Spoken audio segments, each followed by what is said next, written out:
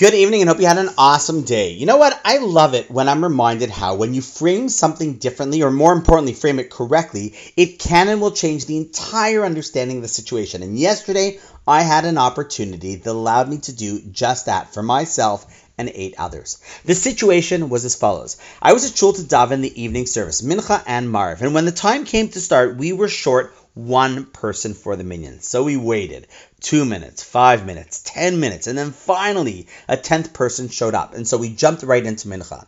Now, after Mincha, I usually share a short Dvar Torah before Marv, but I knew how people were feeling about this individual coming so late. But I also knew a piece of information about how they got to minyan.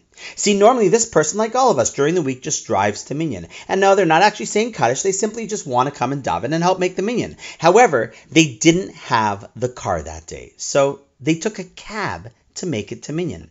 And I thought that this piece of information was key to a transformation in the perspective about how this individual who was very late should be viewed and what people should actually walk out of shul thinking about him. So I got up and I said the following.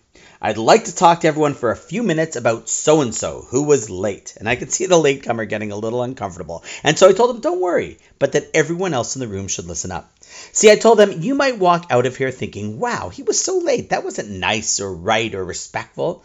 But in fact, you don't have the right lens. Because what you didn't know was that he didn't have a car today. Yep, you heard me correctly. And you know what would have possibly gone through my mind if I didn't have a car? Probably, oh well, no car today. Too bad, so sad. Guess I can't make it to minyan tonight. But no, that is not how this gentleman thinks. Instead, his reaction was, no car? Oh well, I guess I should call an Uber so that I can still make it to minyan. Now come on. How amazing is that? On 2 levels. Firstly, it's amazing how a person thinks so differently than others might in the similar situation. That's just cool. Like I said, I don't know about you, but I would possibly have had a very different reaction to no car that day.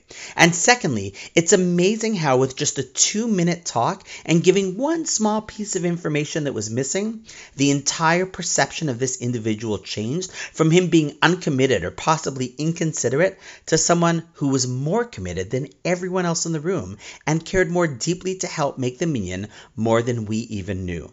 Just think about how often we might judge a circumstance or a person, and if we just knew the whole picture, more often than not, we would think very differently.